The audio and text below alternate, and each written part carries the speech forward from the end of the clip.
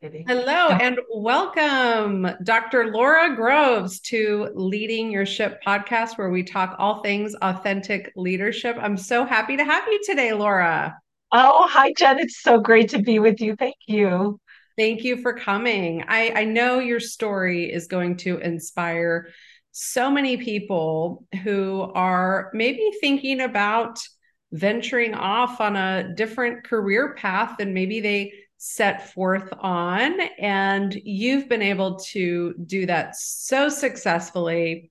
And I've just been counting down the hours and the minutes to have this chat for you to share your story that I know will really uplift and encourage and motivate other people to really bet on themselves and maybe make a career shift a little later in their career. So, having said that, Laura, I'd love for you to introduce yourself to the listeners and tell us a little bit about you and your professional journey. Sure. Oh, this is great. Thank you so much. I originally started out as a social worker. I worked in the mental health and substance abuse field and as a medical social worker. And I really loved helping people navigate complicated issues and systems. And I loved learning. So I went back to get my doctorate so that I could go into higher education.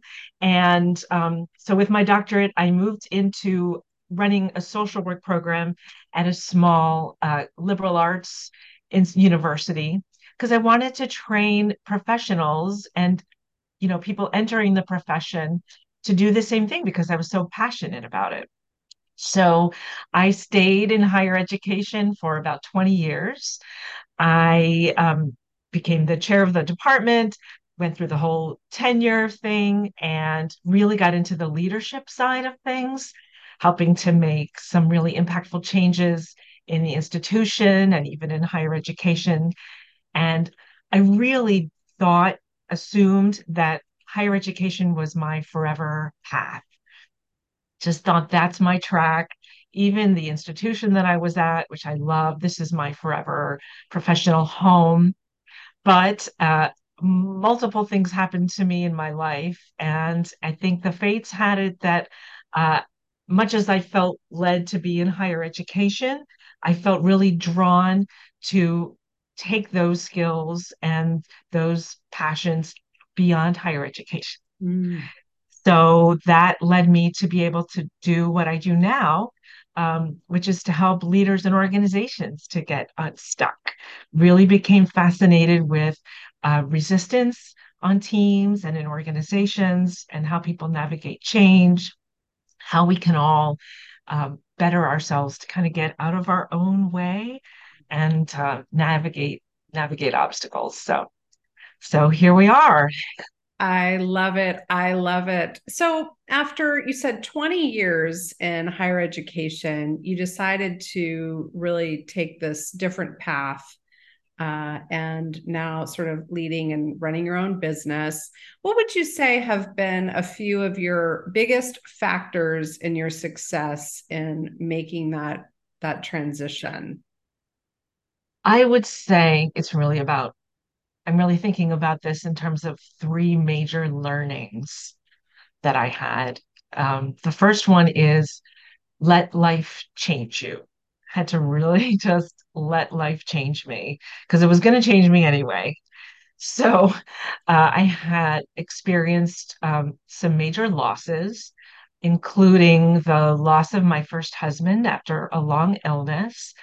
And going through that whole process of caring for him, caring for our daughter, all of those things really helped me recognize that um, I'll always continue to be so passionate professionally and driven professionally, but in a way that is balanced between family and health and profession, and that actually enabled me to fulfill my professional potential even more than I would have expected. Yeah, it's so interesting. Yeah, so that was the first thing. And then the second thing was really to follow my interests. So I think we all, and I know you know what I mean, Jen, that we all sometimes feel this pull to do something. It's like a gravitational, like a pull, and really leaning into it and just letting that take you. So personally for me, I just felt even after we came out of the whole grief thing and we were doing well, I just felt really led to helping people who were walking a path of grief. I didn't know how, whether it was going to be concrete or talking or what. I just decided I'm going to follow it. And it doesn't matter if it's volunteer or a job or whatever, I just need to be in that space with those people. So I ended up volunteering for this amazing nonprofit that helps families and children Mm. dealing with grief. And as it turned out, I ended up on the board and I got to help really lead them through their inaugural strategic visioning process. And I learned so much. And I wouldn't have done it if I hadn't just followed my interests. Yes, Yeah, so important. kind of have to heed that call when it happens. Yes. And then out of that came this recognition that this is the third learning, everyone experiences grief. And I was always fascinated by resistance in organizations. And I got to understand that in terms of having an element of grief to it, in dealing with change. It Yes. doesn't have to be the loss of a person, it's the way we did things or who we had, and now we have different people. So I would say those were the three biggest game changers for me. Yeah, that's so fascinating. You said, let life change me. It's almost kind of surrendering to what's happening in your life at the time.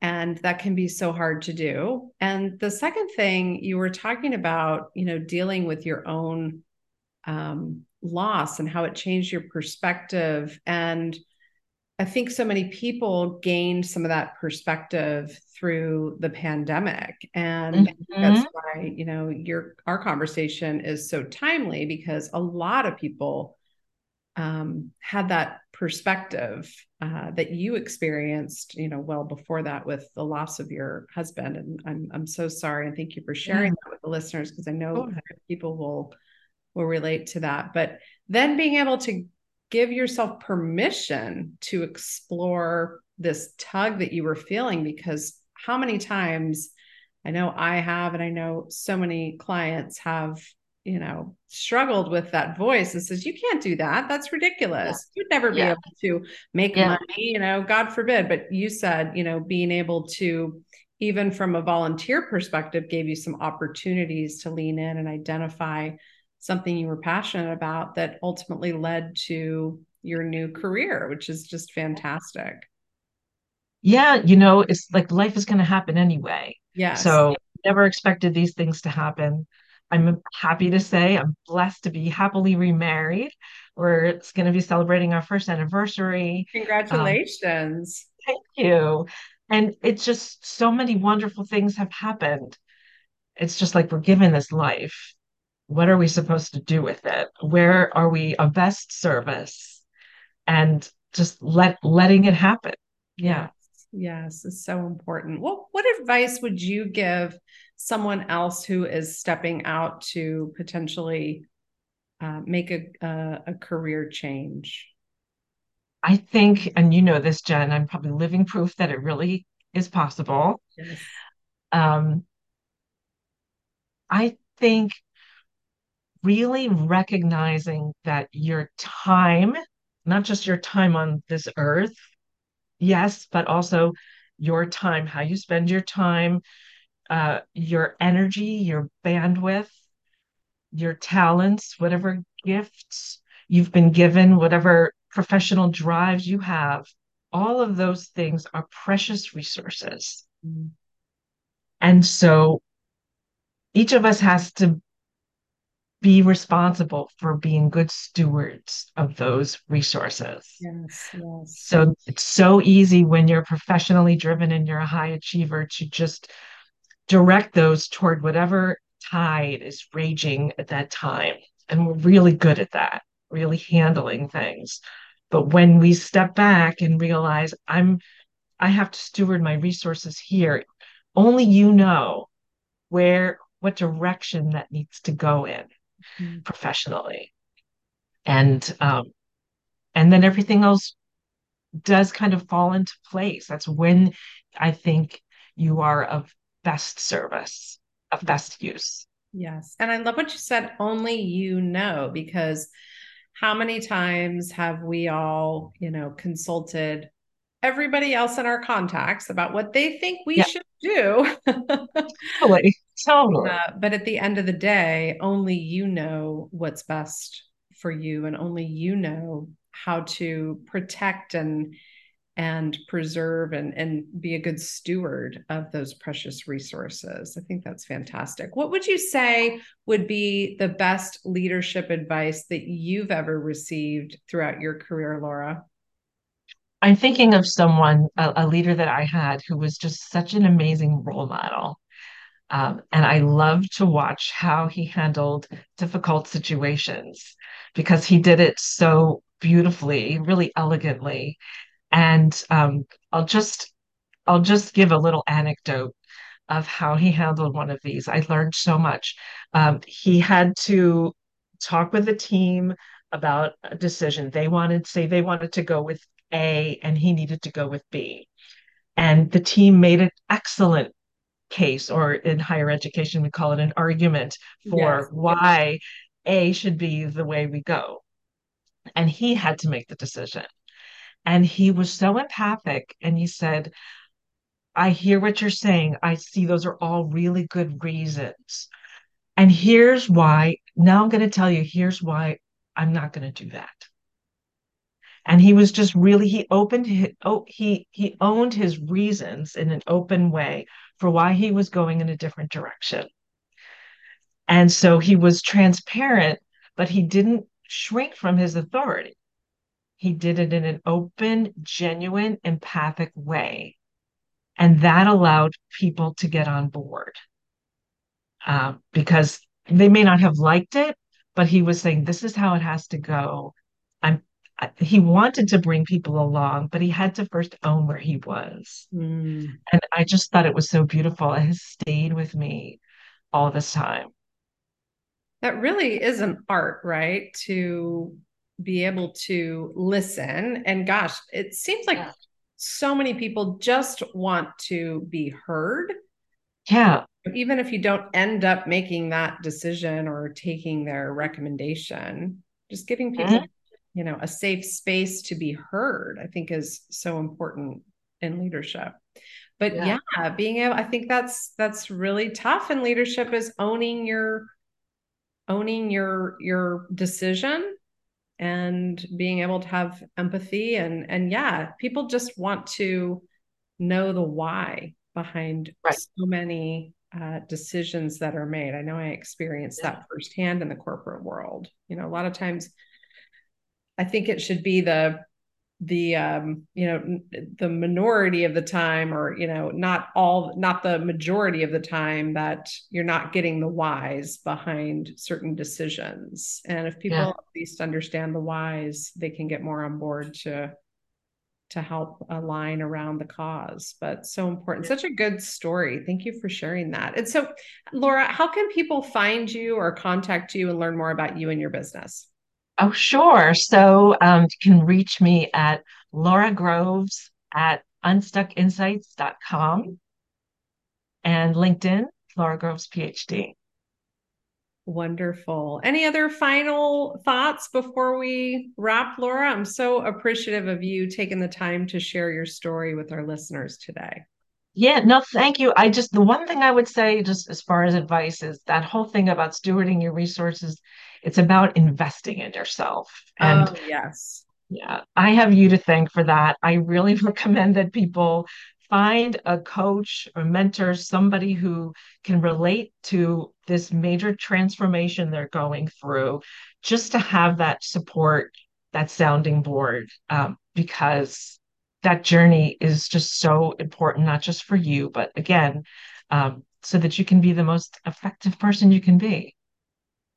Yes, I love that. I feel like I was just chatting with somebody recently about making those investments in yourself. I tend to hem and haw on some of the investments that I make in myself, but they always come back in spades, and really need to prioritize that because to your point, you are a precious resource.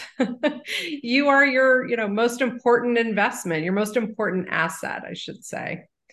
Mm. Um, and we should invest in it accordingly. So great advice. Thank you. Thank It's so you. good. Thank you so much, Laura. I really appreciate you taking the time out of your busy schedule to chat with the listeners and share your inspirational story of grief and loss and a beautiful transformation on the other end. And look forward to having you back again in the future. Thanks so much, Jen. This has been so much fun. Thank you, Laura.